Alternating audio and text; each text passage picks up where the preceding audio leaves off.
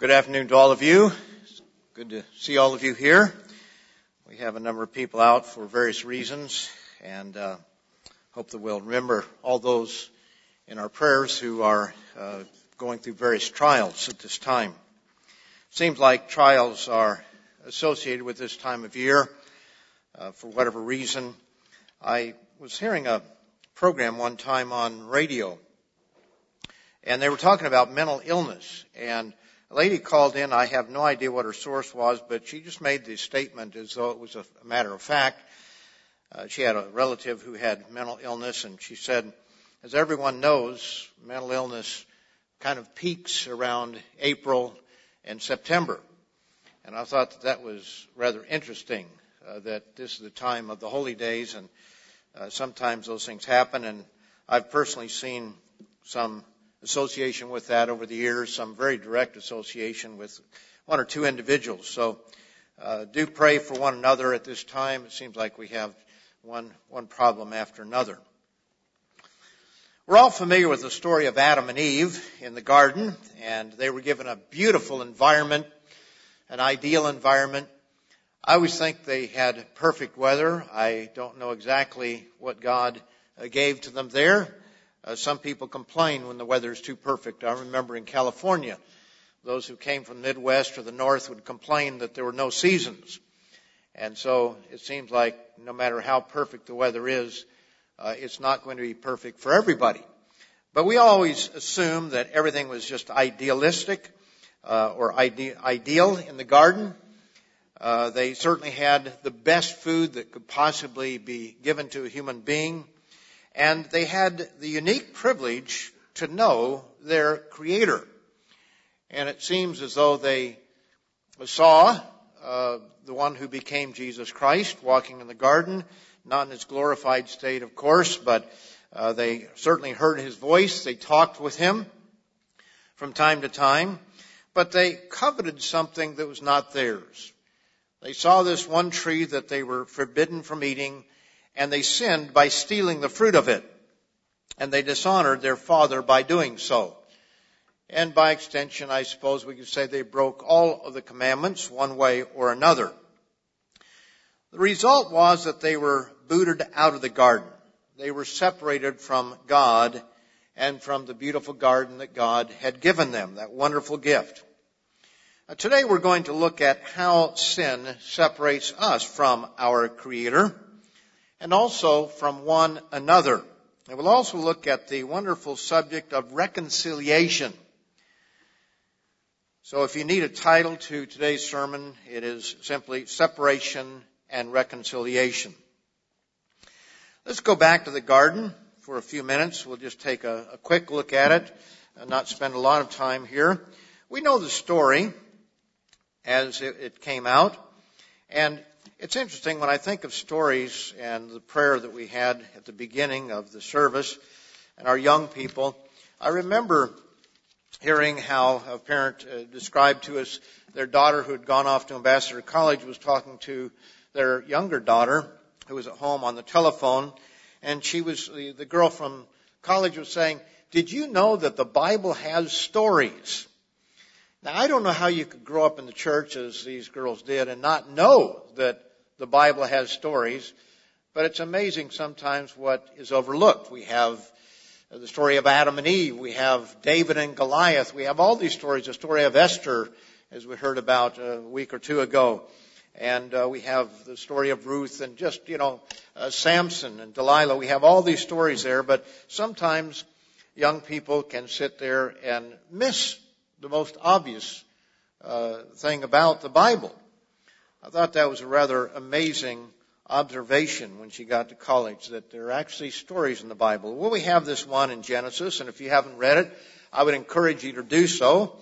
Just start with Genesis 1 and start reading, and you come to chapter 3, and you read there in verse 17, after they had taken of the forbidden fruit. I'm not going to go through that part. I'll leave that for you to read, and most of you are very familiar with it.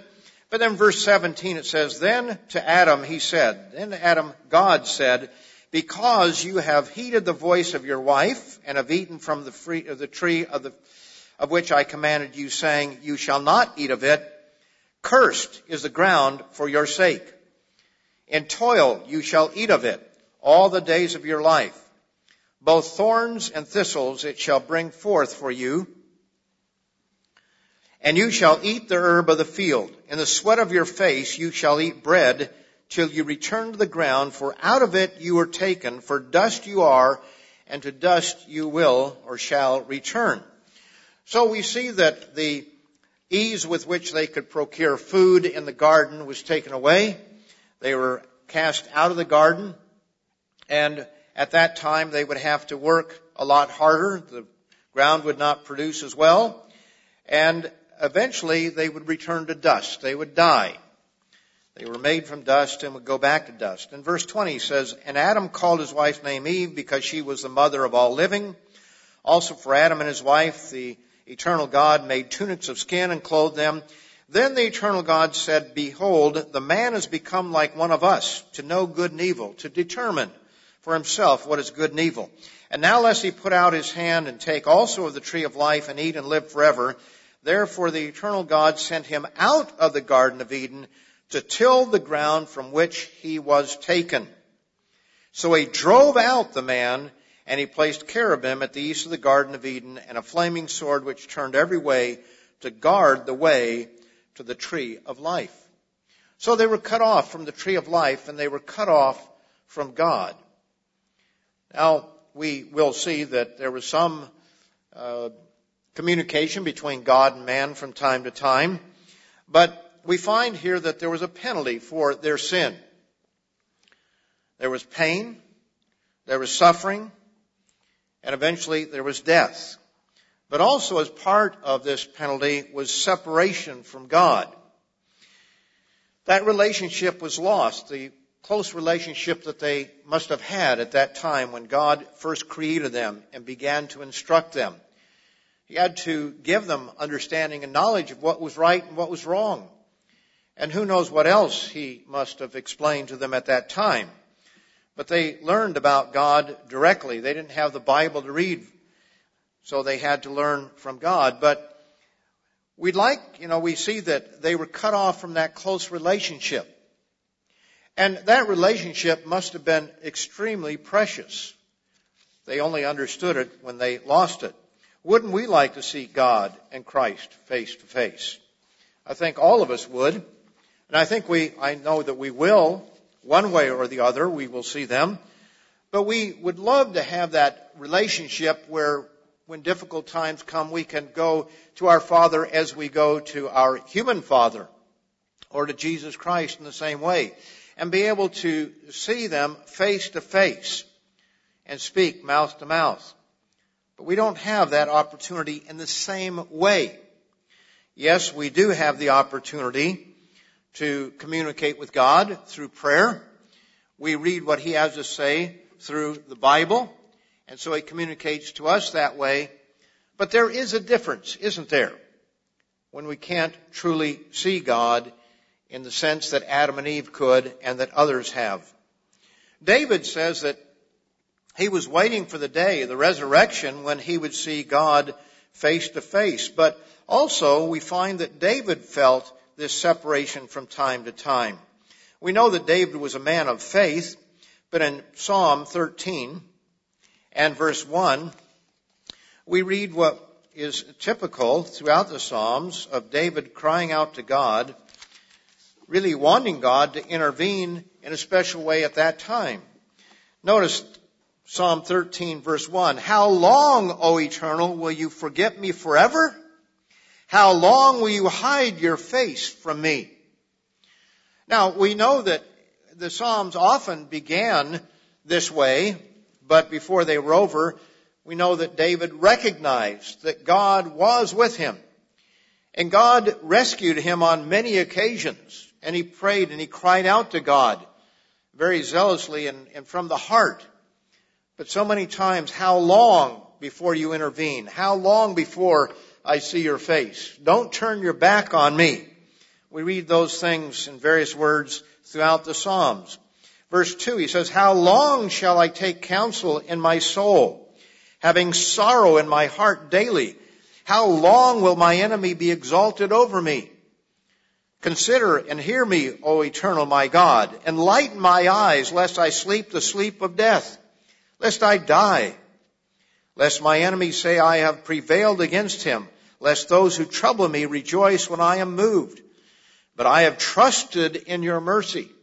So we do see the faith of David. Even though he asked these questions, he says, I have trusted in your mercy. My heart shall rejoice in your salvation. He knew that God would eventually enter into his life, or not enter his life, but he would eventually intervene in his life.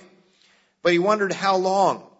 I trusted in your mercy. My heart shall rejoice in your salvation. I will rejoice when you do intervene. I will sing to the Eternal because he has dealt bountifully with me. And so we see that there is this relationship that we can have with God, and yet we want that closer relationship. We want to know that God will not turn his face away from us. We want to know that he is there, that he will hear in this particular crisis that we're in, whatever it might be. And we would love to have that relationship that Adam and Eve had with God in the garden. If for no other reason, to explain, what is it that I need to learn? What is the problem? Why haven't you intervened for me? When we talk to our own parents, our father or mother, and we ask for a bicycle or we ask for something if we're a little kid, and they tell us no, we want to know why. And oftentimes they explain to us that we have to work for it, or that we were not very good the last month, and maybe we'll have to wait a little bit longer. There may be an explanation, but we can get that explanation. Yet in this life, oftentimes we have to learn in a more indirect manner what the lesson is for us. We can know that this is often used when it says, hide not your face from me, in a figurative sense, and that we can have that close relationship with God in this life, as David certainly did. And every year at the Passover, we read from the book of John, the 13th through the 17th chapters, and we see certain statements that indicate to us that we can have that very close relationship with God. Even though we can't see him, we can have a close relationship. In John 14, as an example, we'll start there. John 14 and verse 12.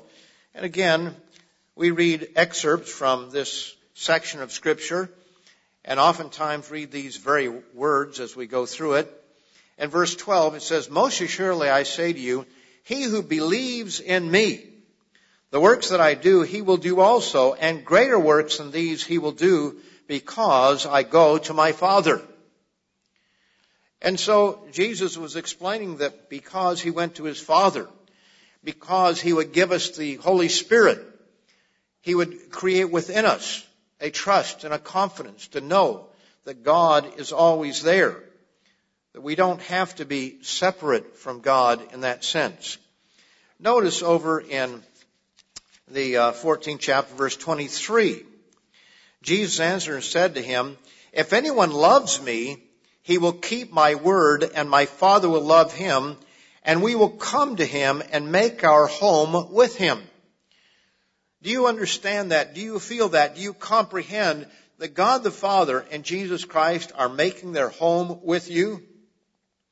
That's a very difficult thing, isn't it? And I think that we have faith, but sometimes our faith is tried, isn't it? Sometimes we wonder, are my prayers going further than the corner of the ceiling that we're looking up at perhaps, or the floor that we're bowing down and looking down, or the darkness as we shut our eyes? Do we know that God is always there, that Jesus Christ will never leave us nor forsake us? You know, it's a hard thing. It's a hard thing, isn't it, to talk to God and to concentrate when you can't see him. I don't know about you, but I find when I get down and pray, I start praying about something, and I may say something in prayer, and that reminds me of something else, and that reminds me of something else, and all of a sudden I'm saying, God help me to focus, keep my mind focused, because you lose that focus when you can't see that other person face to face.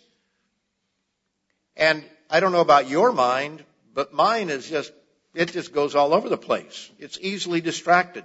Some people are so focused that they can just concentrate. And other times I have to kind of go back and I think, well, how did I get here? Oh, okay, that's how I got here. That thought brought another thought to mind, and pretty soon you're out in left field someplace. But when you're talking with someone, usually you don't lose that focus as much because there is feedback. You are talking to that individual.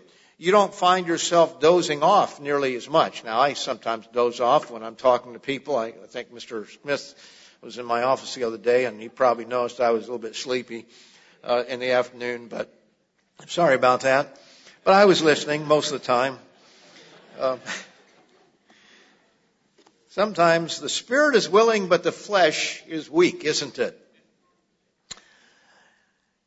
In John, the 15th chapter, and verse 7, he says, "If you abide in me and my words abide in you, you will ask what you desire, and it shall be done for you."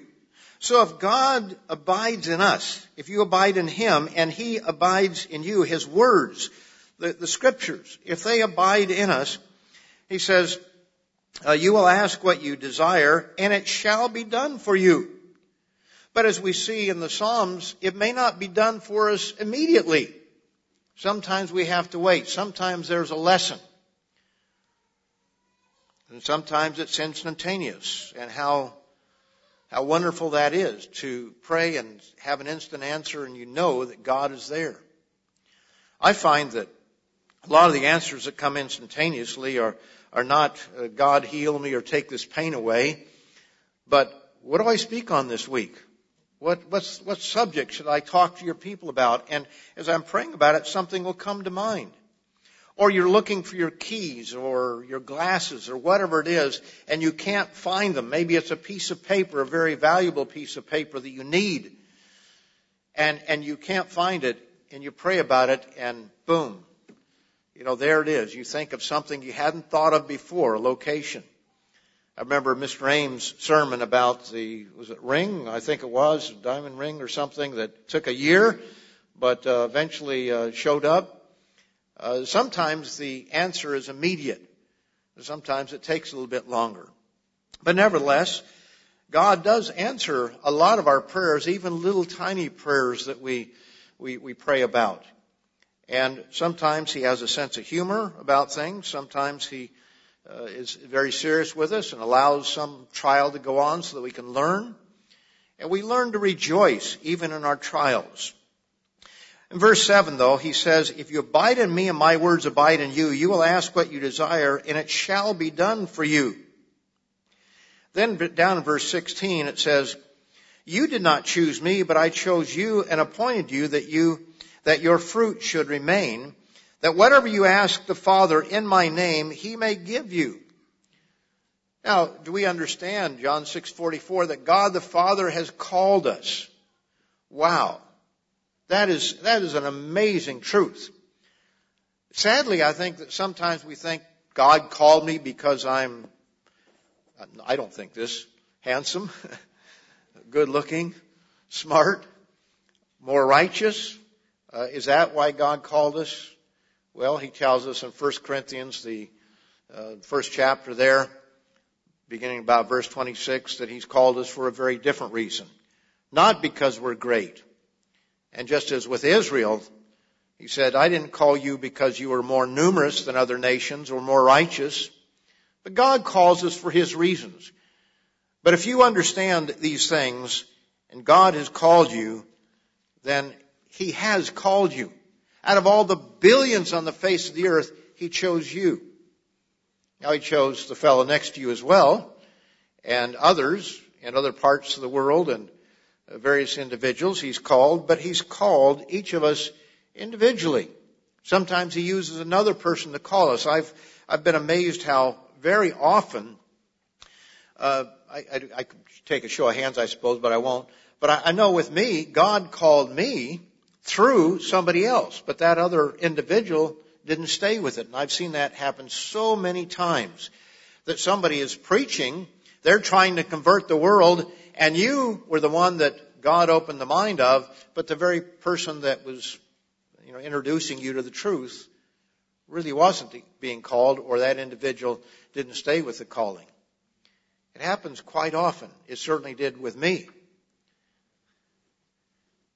But here he says, you did not choose me, but I chose you and appointed you, and you should go and bear fruit, and that your fruit should remain, that whatsoever you ask the Father in my name, he may give you. These things I command you, that you love one another. Now that's perhaps another theme that runs through this passage of Scripture is love. But I think that we need to understand that that is a theme of this time of year, of love and forgiveness. And I won't get into that too much here today, but nevertheless, I want to make sure that we don't forget that. Because too often, even in the church of God, there is a lack of love, a lack of trust. We hear something happening over here, over there, and we just assume every rumor is true or every accusation is true.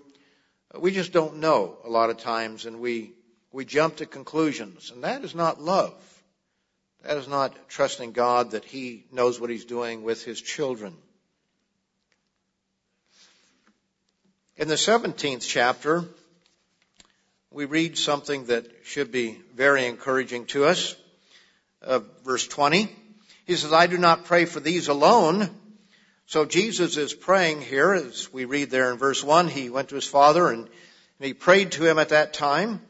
And he said, I'm not praying for these disciples of mine right here only, but for those who will believe in me through their word. And that comes right down to today, that when Jesus was praying to his Father at that time, he was also praying for you and for me. He didn't obviously know exactly, I say maybe God the Father. Well, you get into a very detailed question here of how much does God know in advance? Did he know that you would be here by this name and you would look exactly as you do? I guess he would have had to arrange for adultery and fornication and all kinds of things down through history, because most of us are, the products of who knows what, if we go back far enough in our history. But God knew, Jesus knew that there would be people called at the end of the age. And so he prayed for those who would be called at this time, recognizing the general direction of the world and how difficult it would be. For us, our difficulty isn't persecution for the most part right now. Our difficulty is prosperity and ease and all the other things that come with it. He said that all may be one, as you, Father, are in me and I in you, that they also may be one in us, that the world may believe that you have sent me. So we are to be one. One with God the Father, one with Jesus Christ, and one with one another. And the glory which you gave me, verse 22, I have given them that they may be one, just as we are one. So God wants us to be one. He wants us to be in harmony with one another, be looking in the same direction, encouraging one another, recognizing that we all have our own weaknesses. What is difficult for us as humans is that the areas that we are strong in, we judge others as being weak.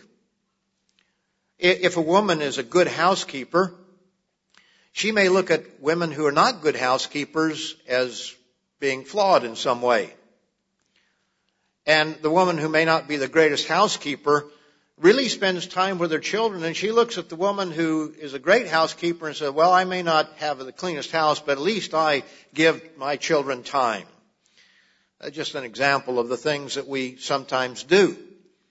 I remember at Ambassador College, we had those that got excellent grades, and they could feel superior because they had excellent grades. And then those who didn't have such good grades, they might look about and say, well, I may not have the best grades, but at least I'm enjoying life. And those in the middle, they had their own set of vanity, that they were the balanced ones. It's so easy, isn't it, to judge others. Wherever we are strong, we expect everybody else to be strong. And although we know that the other person is not perfect, we are shocked at how imperfect that person may be, or in what way that other person may be. We don't have the problem, so we expect that that person shouldn't have the problem. But we're all flawed. And we might as well get used to that fact. There's not a perfect person in this room. Nor is there, in all of the church of God, there's no perfect person. Are we able to overlook the imperfection? Are we able to understand that God is working with each and every one of us, and that we have our own trials to overcome, our own weaknesses to overcome? He wants us to be at one with one another. Verse 23, I and them, and you and me, that they may be made perfect in one, and that the world may know that you have sent me, and have loved them as you have loved me. So God loves us as God the Father loved Jesus. Father, verse 24, I desire that you also, whom you gave me, may be with me where I am, that they may behold my glory which you have given me. For you loved me before the foundation of the world. And he finishes off the prayer in verse 25 and verse 26. In the 20th chapter of John, we see part of our problem, John 20, and we'll pick it up in verse 24. This is after the resurrection, and it says that Thomas, called the twin, one of the 12, was not with them when Jesus came. The other disciples therefore said to him, we have seen the Lord. So he said to them, unless I see in his hands the print of the nails, and put my finger into the print of the nails, and put my hand into his side, I will not believe. We give doubting Thomas a rough time, don't we? But how many of us would have been the same? You see, the others believed because they saw him. And even there we see that it was a reluctant coming along. They doubted at first, but here they believed, and they tell Thomas, and Thomas says, well, I have to see the evidence before I'm going to believe. Verse 26, and after 8 days the disciples were again inside, and Thomas with them, and Jesus came, the doors being shut, and stood in the midst and said, peace to you. So he just appeared. The doors were shut, they were locked, and all of a sudden, here he is. He appeared to them, and he said, peace to you. Now, I would think about that time, there was probably a little bit of shaking or, shock. And he said to Thomas, reach your finger here and look at my hands, and reach your hand here and put it into my side. Do not be unbelieving, but believing. Stop your unbelief and believe. And Thomas answered and said to him, my Lord and my God. And Jesus said to him, Thomas, because you have seen me, you have believed. Blessed are those who have not seen and yet have believed. Well, that's where we are. We haven't seen. We haven't seen the resurrected Christ in person. Thomas didn't have to put his hands in Jesus' side. He didn't have to put his hands in the prints of the nails. When he saw somebody appear in the room and he recognized who that form was, he just said, my God,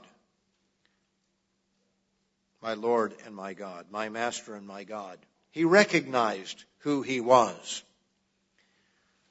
Wouldn't it be wonderful if each of us had that experience? But let me qualify that by saying, I hope that nobody is looking for that kind of experience. I don't know about you, but if I happen to see someone just appear in the room, I'm going to first of all be terrified, and then I'm going to look for, I used to say I'd look for Mr. Armstrong or Dr. Meredith, but I'd want to find somebody that can tell me, is this real or is this a spook? Because I've talked to too many people who have supposedly seen something, and I believe they have seen something, but based on their descriptions, it wasn't God. It wasn't Christ. Well, what did he look like? Well, just like the pictures. That's a pretty good clue that it wasn't the real Christ. But people do see things. and I hope we're not looking for those things. However, I think that as you understand in the balance of what I'm trying to say, don't we long for that close relationship, that really deep relationship that in this physical flesh, as we are today, it is so difficult to gain and maintain. And perhaps we could say it's impossible for us to have that complete relationship that we'd like to have. But God does hear our prayers, doesn't He? He gives us of His Spirit. We are and can be close to God. 3 times Paul affirmed that the just shall live by faith. Romans 1:17, Galatians 3:11, and Hebrews 10:38. Hebrews 10:38. He affirmed that the just shall live by faith. And that's what we must do. We have to live by faith at this time. But the closeness of seeing and hearing the voice of God was for the most part lost at the garden. I say for the most part because we do see that there were a number of occasions down through history where Christ, the God of the Old Testament, Jesus Christ, revealed Himself to individuals. Let's go back to Genesis, the 4th chapter, and read something here that I found a little bit surprising. Genesis 4, you think you've understood it all, and then all of a sudden you see something you've never seen before, and something that's so familiar. In Genesis 4, verse 9, this is after Cain had killed his brother. And the Eternal said to Cain, verse 9, "Where is Abel your brother?" And he said, "I do not know. Am I my brother's keeper?" Now there was a very powerful sermon that Mr. Lambert Greer gave on my brother's keeper. I hope if you haven't heard that one, if you're new, go on to the website and look that up. Look it up under Mr. Greer or Am I My Brother's Keeper, either one. And you can hear that particular sermon. A very, very important question as he brought out. Something that we read over and we never think much about it, but as he points out, that's really the answer. The Bible spends the rest of the time answering that question, Am I my brother's keeper? Verse 10, and he said, "What have you done? The voice of your brother's blood cries out to me from the ground. So now you are cursed from the earth, which has opened its mouth to receive your brother's blood from your hand. When you till the ground," verse 12, "it shall no longer yield its strength to you. A fugitive and a vagabond you shall be on the earth." And Cain said to the Eternal, "My punishment is greater than I can bear. Surely you have driven me out this day from the face of the ground. I shall be hidden from your face." Notice that. I shall be hidden from your face. That's what I'd never seen before. The part of the punishment was to be totally cut off from God in terms of being able to speak with God, because clearly God spoke to Cain. He said, "Where's your brother?" And there was a conversation between the two. And this is more than simply a mental conversation, I'm sure. There was a conversation. Whether he saw God, the one who became Jesus Christ, or heard a voice, all we know is that there was a confrontation between the two. And Cain said about his punishment that says, "too great for me." He says, "I shall be hidden from your face. I shall be a fugitive and a vagabond on the earth. And it will happen that anyone who finds me will kill me." And the Lord put a mark on him somehow, whatever that was. It's not what some have concluded. Some have had very racist ideas which have nothing to do with this whatsoever. But there was some sort of a mark noted on Cain that people would recognize who he was. In the 32nd chapter of Genesis, we also read of someone who was able to see God face to face. And that's Jacob. We're familiar with this story, so I'm not going to read the whole thing. I'll just read verse 30. "So Jacob called the name of the place Peniel, for I have seen God face to face, and my life is preserved." So he wrestled with the one who we believe was the one who became Jesus Christ, because it speaks of it as God here. the God of the Old Testament, in an unglorified state. And he wrestled with him, and he saw him face to face. And once he realized that, it frightened him. And he recognized that this was not an ordinary human being that he was wrestling with. And it set his life on a different course. Notice also in Numbers, the 12th chapter, another individual who saw God, in this case, mouth to mouth. Read here in chapter 12 of Numbers and verse 6. This is when Miriam and Aaron had spoken against Moses because of the Ethiopian woman whom he had married. You see, they didn't have that problem, and so they accused Moses of something awful and terrible. It is interesting how we will always justify our murmuring and our complaining. Back then, it was murmuring. What you do is murmuring, but what I do, I'm just saying the truth, observing the obvious. We will justify just about any behavior, won't we, as human beings? So they said, verse 2, has the Lord indeed spoken only through Moses? Has he not spoken through us also? And the Eternal heard it. And so he brought them together, and he said to Miriam and Aaron, verse 6, hear now my words. If there is a prophet among you, if there is, I, the Eternal, make myself known to him in a vision. I speak to him in a dream. But verse 7, not so with my servant Moses. He is faithful in all my house. I speak with him face to face. The old King James says mouth to mouth. And when you look up the word there, it is not face, it is mouth. I speak with him mouth to mouth, not mouth-to-mouth resuscitation, but in other words, I speak to him and he speaks to me. We have this communication. There are other verses that say face to face. But in other words, there was a conversation that could be carried on very directly between Moses and the one who later became Jesus Christ. Notice over in Deuteronomy 34. Deuteronomy 34. Here, speaking of Moses, he does bring out face to face. And verse 10 says, but since then there has not arisen in Israel a prophet like Moses, whom the Eternal knew face to face. And there it is, the words face and face are the Hebrew word that means face. So one place it says mouth to mouth, the other says face to face. Mr. Rod McNair wrote an article for the Tomorrow's World on FaceTime. You might want to go back and read that. So important, something that we are losing in our world today.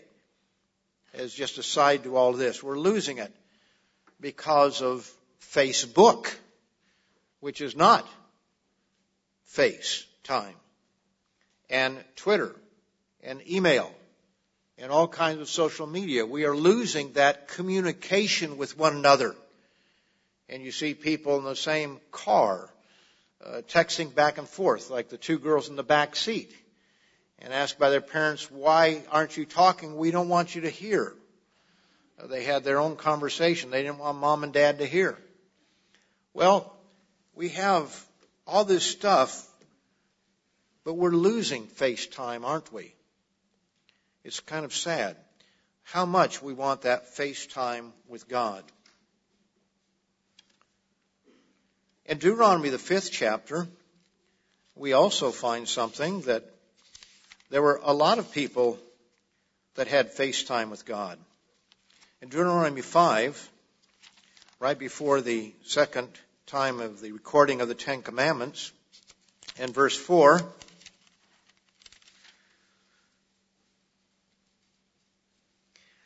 Moses is rehearsing their history, and he says in verse 4 of Deuteronomy 5, the Eternal talked with you face to face on the mountain from the midst of the fire. Now we know that that's in a figurative sense, don't we? But they did hear what God had to say. Notice over in Hebrews, the 12th chapter. Hebrews 12.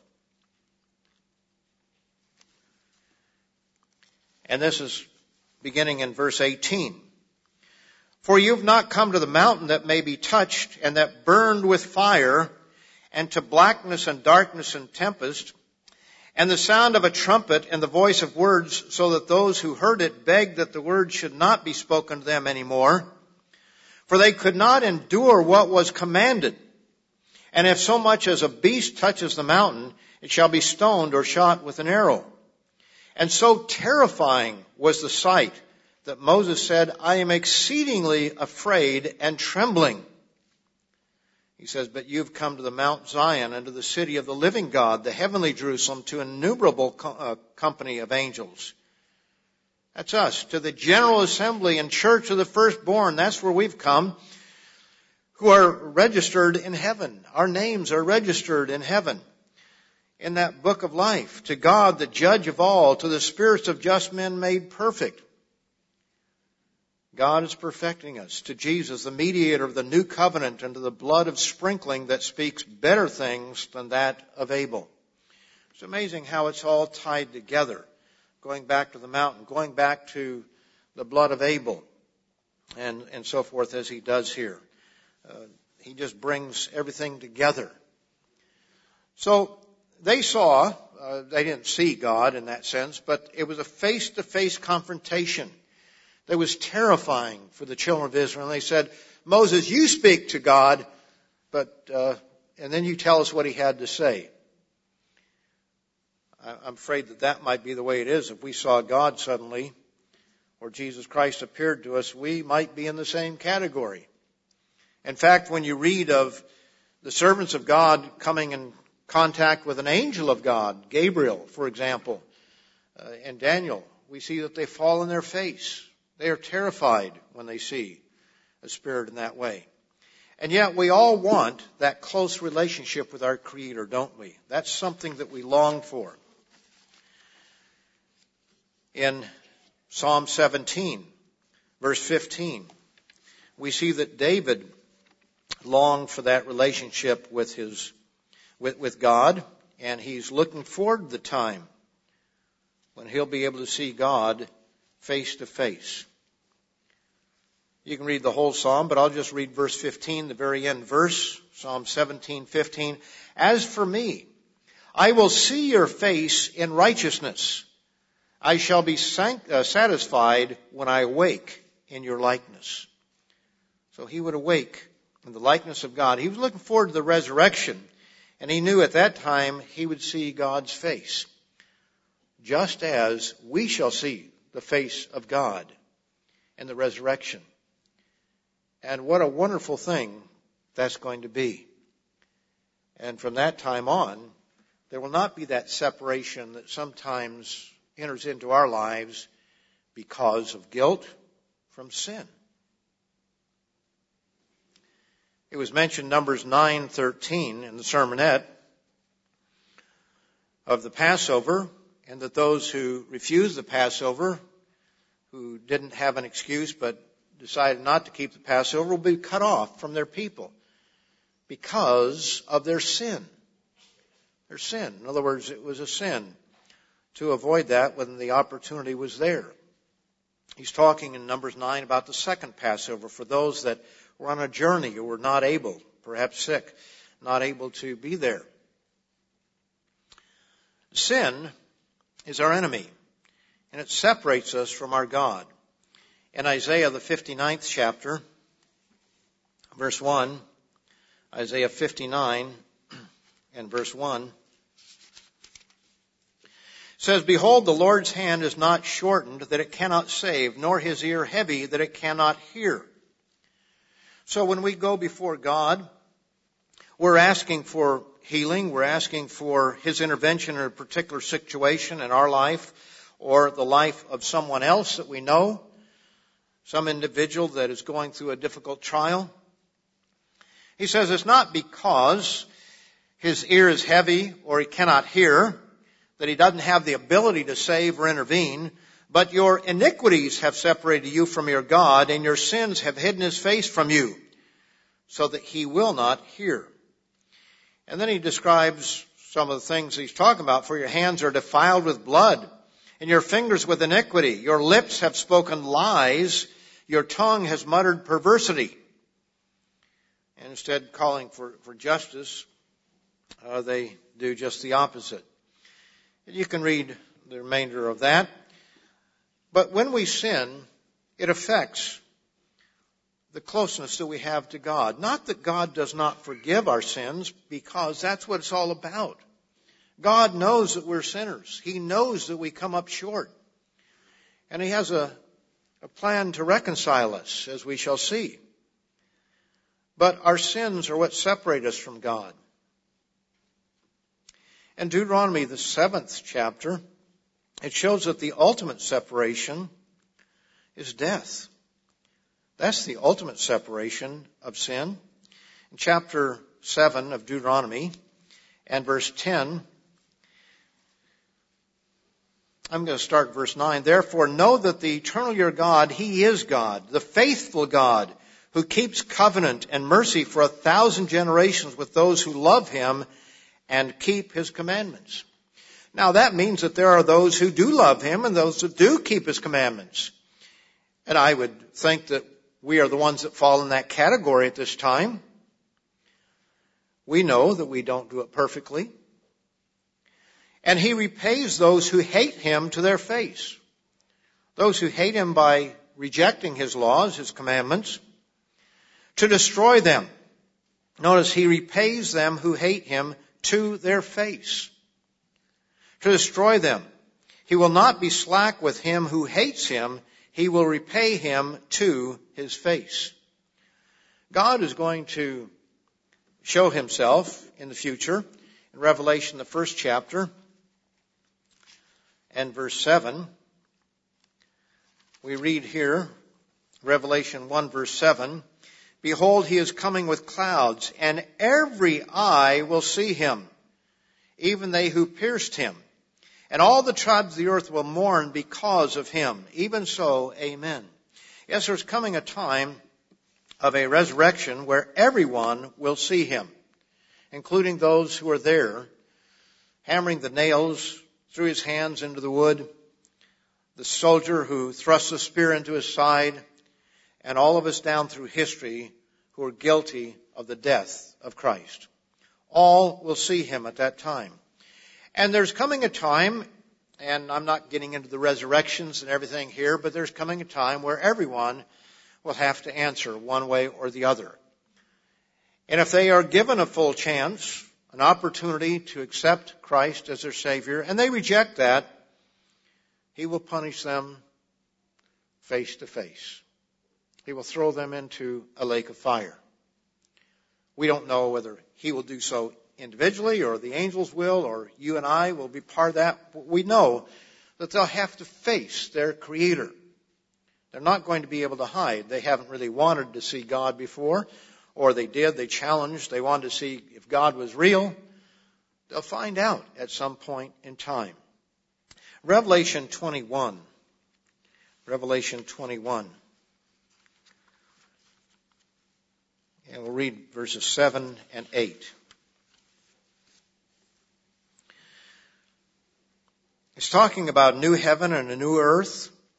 And it says in verse 7, He who overcomes shall inherit all things, and I will be his God, and he shall be my son. A son in a true sense. I mean, we are the sons of God now. We're begotten of God the Father. But it's talking about a time when we will be born in that very family.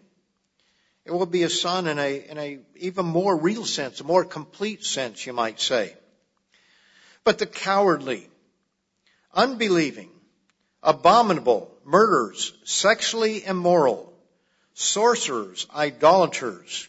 The word sorcerers comes from pharmakeia, and it may very well be describing recreational drugs. I know that there were times that we used to refer to it in terms of very early in the church of the pharmacy itself. But it's talking here about people who are using pharmakeia, drugs. Now, some of it, no doubt, is used in religious ceremonies. But when you look at the drug culture, they're oftentimes looking for enlightenment, to be able to do things in a better way. Other times they just get high for the sake of getting high. But he's talking about things that are going to apply some way. I'm not sure exactly how to apply that, but I think that it's something we should consider. You know, people have asked, if marijuana is legal, then is it wrong for me to smoke it? Come on, give me a break. Cigarettes are legal. Do we smoke them? Eating pork is legal. Do we do that? What is the purpose of all these things? You can drink alcohol and not get drunk. But why do people smoke marijuana? I won't get into all the medical aspects of it, although I think that that's a ruse in most cases. But nevertheless, why do people really want to smoke it? It's to get high. The overwhelming majority. It's going to be legal in Canada, and our leaders up there have been asked these questions.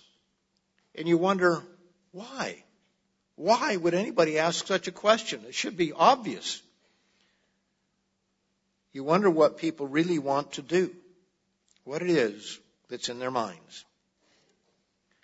I suppose our ministers in Colorado and Washington State and other places, they may have been asked the same question. Do we have the mind of God? Some say, well, it's natural. Well, so is tobacco natural, and poison ivy and poison oak. And we don't put that in paper and smoke it, do we? There are a lot of things that are natural, but it doesn't mean that God may have made it for a different reason. I think there are medical uses for some of these things, not to get high, but there are qualities to these things. Opium, obviously, somebody's in horrendous pain can be beneficial, but it's what it's used for, what the purpose of it is, of course. But there are a lot of things that are natural that we would not want to put into our bodies. Arsenic, I think, is natural. I think it's naturally occurring, isn't it? It's not something man's made. Lead is natural, and they used to make the pipes. They got the lead from Britain, took it down to Pompeii, and sold pipes. And the people were slowly lead poisoned because they had running water that was flowing through lead pipes. You can still see them to this day. They're still there. So there are a lot of things that are natural. It says, the cowardly, unbelieving, abominable, murderers, sexually immoral, sorcerers, idolaters, and all liars shall have their part in the lake which burns with fire and brimstone, which is the second death. That's ultimate separation, isn't it? That is ultimate separation from God. Now let's notice in verse 22. He says, it's after describing the New Jerusalem. He says, I saw no temple in it, for the Lord God Almighty and the Lamb are its temple. The city had no need of sun or of the moon to shine. For the glory of God illuminated it, the Lamb is its light. And the nations of those who are saved shall walk in its light, and the kings of the earth shall bring their glory and honor into it. Its gates shall not be shut at all by day. There shall be no night there. And they shall bring the glory and the honor of the nations into it. But there shall by no means enter it anything that defiles or causes an abomination or a lie, but only those who are written in the Lamb's book of life. I think that sometimes people have the idea that, well, there will be people outside of the city. They'll be left out. Well, they'll be left out all right. They won't be there, the new heaven and the new earth. It's not saying that there will be abominable people, liars and so forth on the outside of the city and they're not going to be allowed in. No, they're going to be outside. They're going to be burned up in a lake of fire. That's really the sense here. I think, again, I know that I did at one time. I thought, well, it sounds like they're talking about these other people being left out of the city, but they can kind of come up and see this. No, they're outside altogether. They're not anywhere around. Chapter 22, verse 12. And behold, I am coming quickly, and my reward is with me to give to everyone according to his works. I am the Alpha and the Omega, the beginning and the end, the first and the last. Blessed are those, verse 14, who do his commandments, that they may have the right to the tree of life and may enter through the gates into the city. The tree of life, those of us who have been partaking of the tree of life in a spiritual sense are going to be able to be there in the city and walk into the city and be a part of it, a part of that kingdom. But he says, but outside are dogs and sorcerers and sexually immoral and murderers and idolaters and whoever loves and practices a lie. Yes, they're out of it because they're dead. They're gone. They have no part whatsoever in the coming kingdom of God when it comes to this earth. They're long gone. Now, in addition to separation from God, there are other kinds of separation which result from sin. There are breaches that occur between people on many levels. One very famous breach is found in the book of Genesis. In the 37th chapter, it tells us that Joseph's brothers, 11 brothers, hated him. And then we read a little bit later how they conspired to kill Joseph.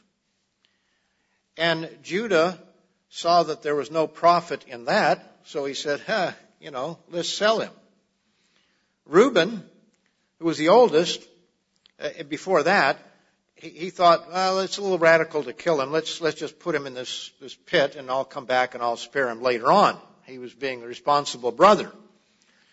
Simeon probably was, because of what the rest of the story that we read there, probably was the ringleader of the let's kill him group of the 12 of the 11.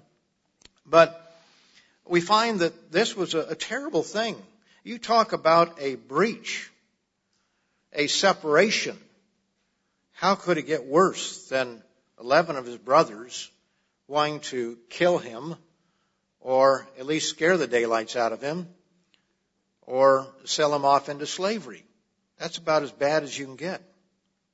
Over in Proverbs, the 16th chapter, Proverbs 16, it tells us that sin separates people through another means. In Proverbs 16 and verse 28, you see, with Jacob's brother, it was jealousy. And his father showing him favoritism in the way he did was not wise, of course. But there was jealousy in the brothers, and they allowed themselves to hate him. And of course, Joseph had his part in it. He bragged and told them that he was going to be over them and tell them about the dreams that God had given him, but he should have kept his mouth shut. So there are problems there. But here's something that may apply to us in a more direct way. Proverbs 16, verse 28. He says, a perverse man sows strife, and a whisperer separates the best of friends.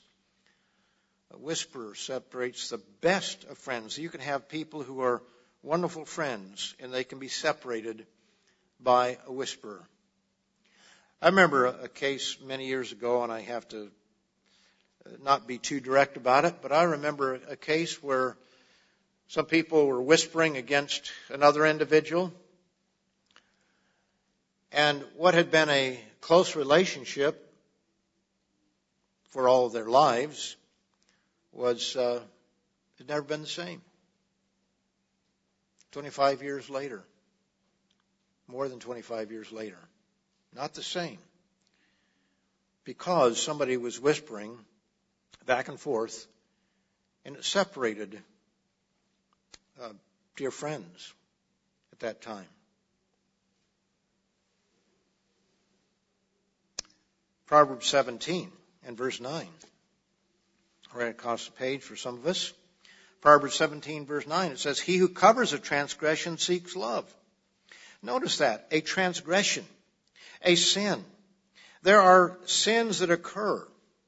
And there are two ways to handle it when we learn of it. We can spread it all over the place. Or we can just tell one or two people. Either way. or we can cover it up. We can recognize it's between God and that individual. Or we may talk to that individual directly, face to face, mouth to mouth, as it were. But love covers a transgression. It doesn't spread it all over the place. And yet, again, the difference is that if you're telling it, that's slander and that's whatever. But if I'm telling it, I'm just informing people of whatever it might be. You know, we justify our actions so often, don't we? We play games with ourselves. God is not fooled. And so you have people who create division in some cases because they just have to spread what they want to around. He who covers a transgression seeks love. That's what we all ought to be seeking. But he who repeats a matter separates friends. Separates people who were once friends. Sin separates people from the church sometimes. In Amos 3, in verse 3, this is one of those memorization scriptures. Amos 3, verse 3, says, "Can two walk together unless they are agreed?" If people have radically different opinions on certain things, I mean, we all have different opinions about some things, but when we come to a place that we are so at odds with one another that we can't agree, then it separates us. Can two walk together except they are agreed? I've had friends over the years who I went to Ambassador College with that are so different today in their outlook, their worldview, that there's really no desire to even be with them. Now, there are those who may not be in our fellowship, but they're out there, but we still have something in common. But there are those that you have absolutely nothing in common with other than a past history, that you once knew each other. But now, I think one way, and that person thinks so exactly the opposite, that probably neither of us would care to spend time with each other. I think that's probably the case. I know one individual I was close to, and last time I talked to him, we were so far apart that I thought, I'm not going to call him anymore. And he's never called me. It's been decades since that happened, I think. Decades, I don't remember. So it's obvious that he's not interested in keeping a relationship up, and I'm not, because we're so different. There's no agreement. Now, it says, can two walk together unless they be agreed? Over in 1 Corinthians, the 5th chapter, a chapter that we'll probably read a number of times during the days of unleavened bread, we find that there's an individual who, whether he agreed on the Sabbath or the holy days, by his actions, by his way of life, he was so different that the Apostle Paul said, put this person out. Verse 1 of chapter 5, 1 Corinthians 5, verse 1, is actually reported that there is sexual immorality among you, and such sexual immorality as is not even named among the Gentiles, that a man has his father's wife. And so he tells them, verse 4, in the name of the Lord Jesus Christ, when you were gathered together, along with my spirit, with the power of our Lord Jesus Christ, deliver such a one to Satan for the destruction of the flesh, that the spirit may be saved in the day of the Lord Jesus. So we'll read this, no doubt, cover it in greater detail as we have the days of unleavened bread. But the point is that when our way of life is so different from that of others, that of the church itself, there comes a time of separation as well. In Romans, the 16th chapter, Romans 16, we read of separation there.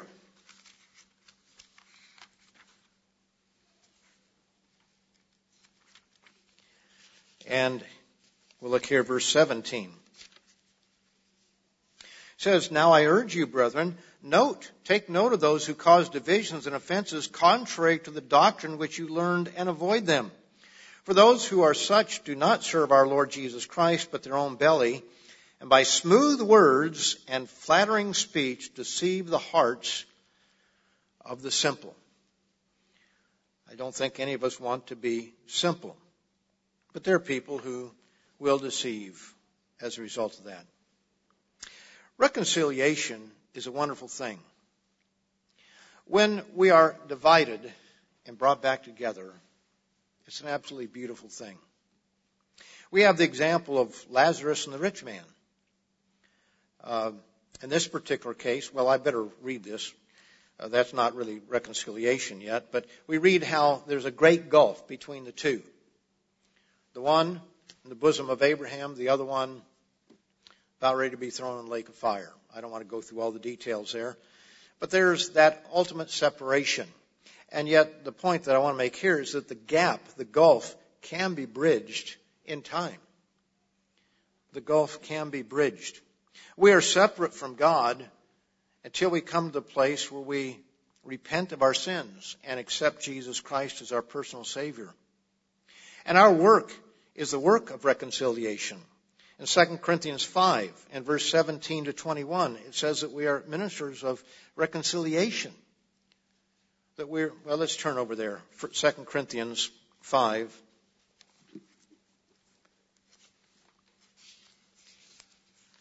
And verse 17. It says, therefore, if anyone is in Christ, he is a new creature. Old things have passed away. Behold, all things have become new. Now all things are of God, who has reconciled us to himself through Jesus Christ, and has given us the ministry of reconciliation. So we were once at odds. We were once separate from God. But through Jesus Christ, through his shed blood, through the fact that he gave his life in exchange for our lives, something that you and I understand, we know. I wonder sometimes if our young people really understand it. Or sometimes brand new people. I think that it's natural that we don't fully comprehend it. But there is a breach there that needs to be bridged. There is a reconciliation that must take place. And sometimes I think about it in terms of people want to be baptized. But then they want to wait for a couple months in some cases so that it's at the right spot. It's the right place. It's the right people being there. I remember the fellow that wanted to be baptized outside, and he made a block of ice, or like a bathtub outside in the winter. So he could be baptized outside. He didn't want to be baptized in a swimming pool. You know, once we realize that we are sinners, we want to get that weight of sin off of our back, and we want it off right now, once we really fully comprehend it. Now, I understand that we have to be mature enough to comprehend what that means. But years ago, we didn't have people debating or making demands about where they're going to be baptized. There's some people don't want to be baptized in a stock trough. Well, baptism pictures a burial, and that looks a whole lot more like a coffin than a river. So it isn't where the idea that, I've got to go to the Jordan River. There are people that literally go to the Jordan River to be baptized. Well, that water that is flowing down the Jordan is not the same water. In fact, that water circulated around the earth that probably if you take a cup of water, you might have one molecule that came from the Jordan. I don't know. But water is water. And it is what it pictures. And we want to get that weight of sin off our backs. We want to be clean once again.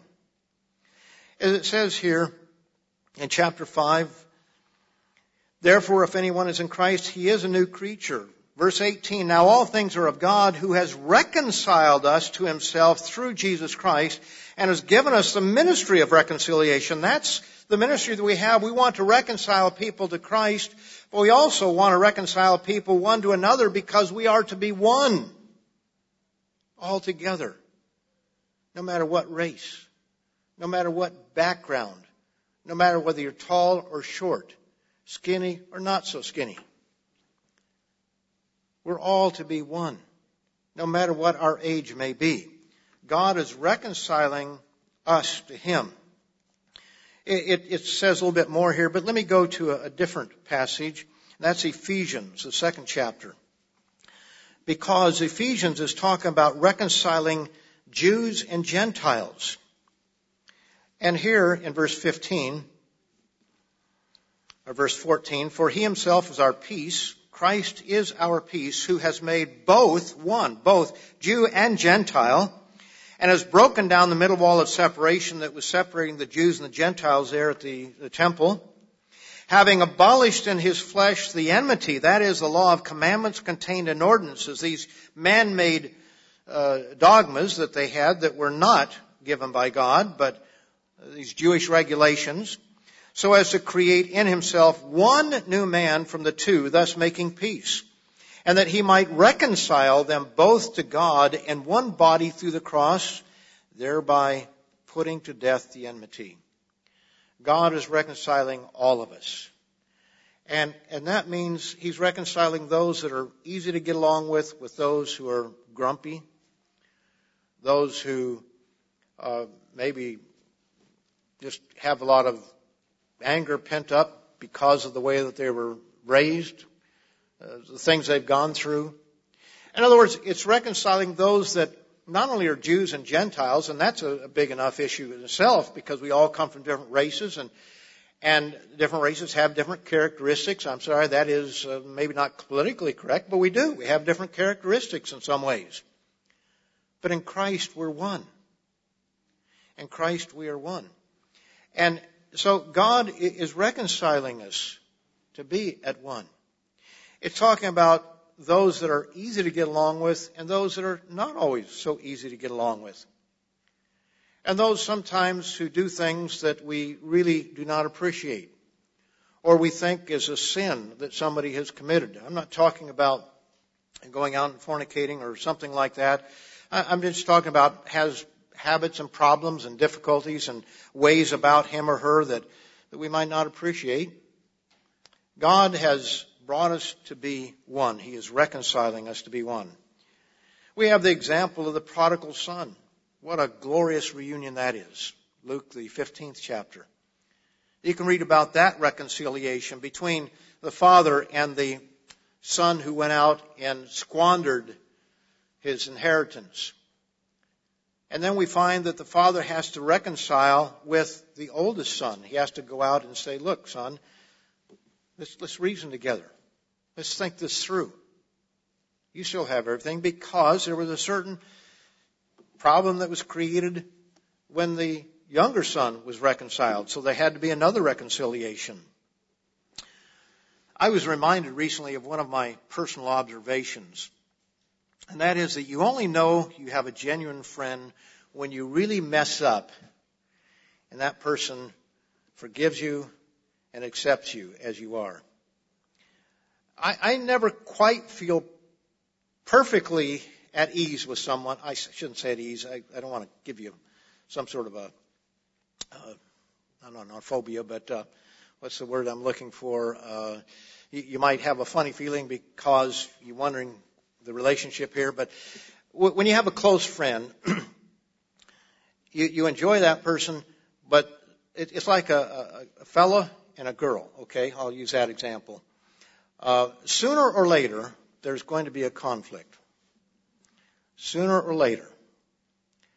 And you really never know whether that person likes you until you make a mistake and then you find out, oh, he still likes me, or she likes me, so that must be okay. Not that what I did was okay, but we have something here. Have someone who's willing to forgive. So when you really mess up and that person still likes you, you're more comfortable with that person, aren't you? You realize that, okay, she realizes I'm human, I realize she's human, and we work through those things. That's what we do in marriage, don't we? We work through those difficulties. And every married couple, as far as I know, has gone through something like that where somebody does something that somebody doesn't like. But forgiveness, reconciliation is a wonderful thing. Sometimes the world refers to fair weather friends, as long as everything's going well. When two young people start dating, they're on their best behavior, aren't they? Each one is doing everything exactly right. But sooner or later, somebody let their hair down and something will happen. You know, one of the most beautiful examples of reconciliation is found back in the book of Genesis. I was going to read this, but I don't have time. I've run out of time. But remember how Joseph's 11 brothers really messed up big time by selling their brother into slavery? And you can read Genesis 45, verse 1 to 15. And if you can read that without choking up just a little bit, you're either more cold-hearted or tougher than I am. Because what a beautiful reconciliation. Joseph made it possible to reconcile with his brothers. He forgave them. Now he put them through some difficult times to send certain lessons. Simeon being in jail for a time. Can you imagine when the 11 had to go back and tell their father Joseph is alive? Now that would have been very good, except when he started asking questions. You think that he might have asked the boys a question or two? Well, what do you mean he's alive? How can that be? I thought you said he was dead. Well, there was probably a little bit of reconciliation there that had to take place as well. You know, we separate ourselves from one another and from God through sin, don't we? And we're all guilty of sin. But our Creator is a gracious and a loving God. When you read Psalm 103, you realize that He's compassionate. He knows how we're made. He knows our weaknesses. Through the sacrifice of Jesus Christ, which we will remember Passover evening. Of course, we remember that all through the year. But we'll remember each year at Passover in a special way. God is reconciling us to Him. He is taking the breach of our sin and He is setting it aside. He is allowing His Son to pay that penalty for us so that we can be reconciled to Him. May we all be reconciled to God and to one another.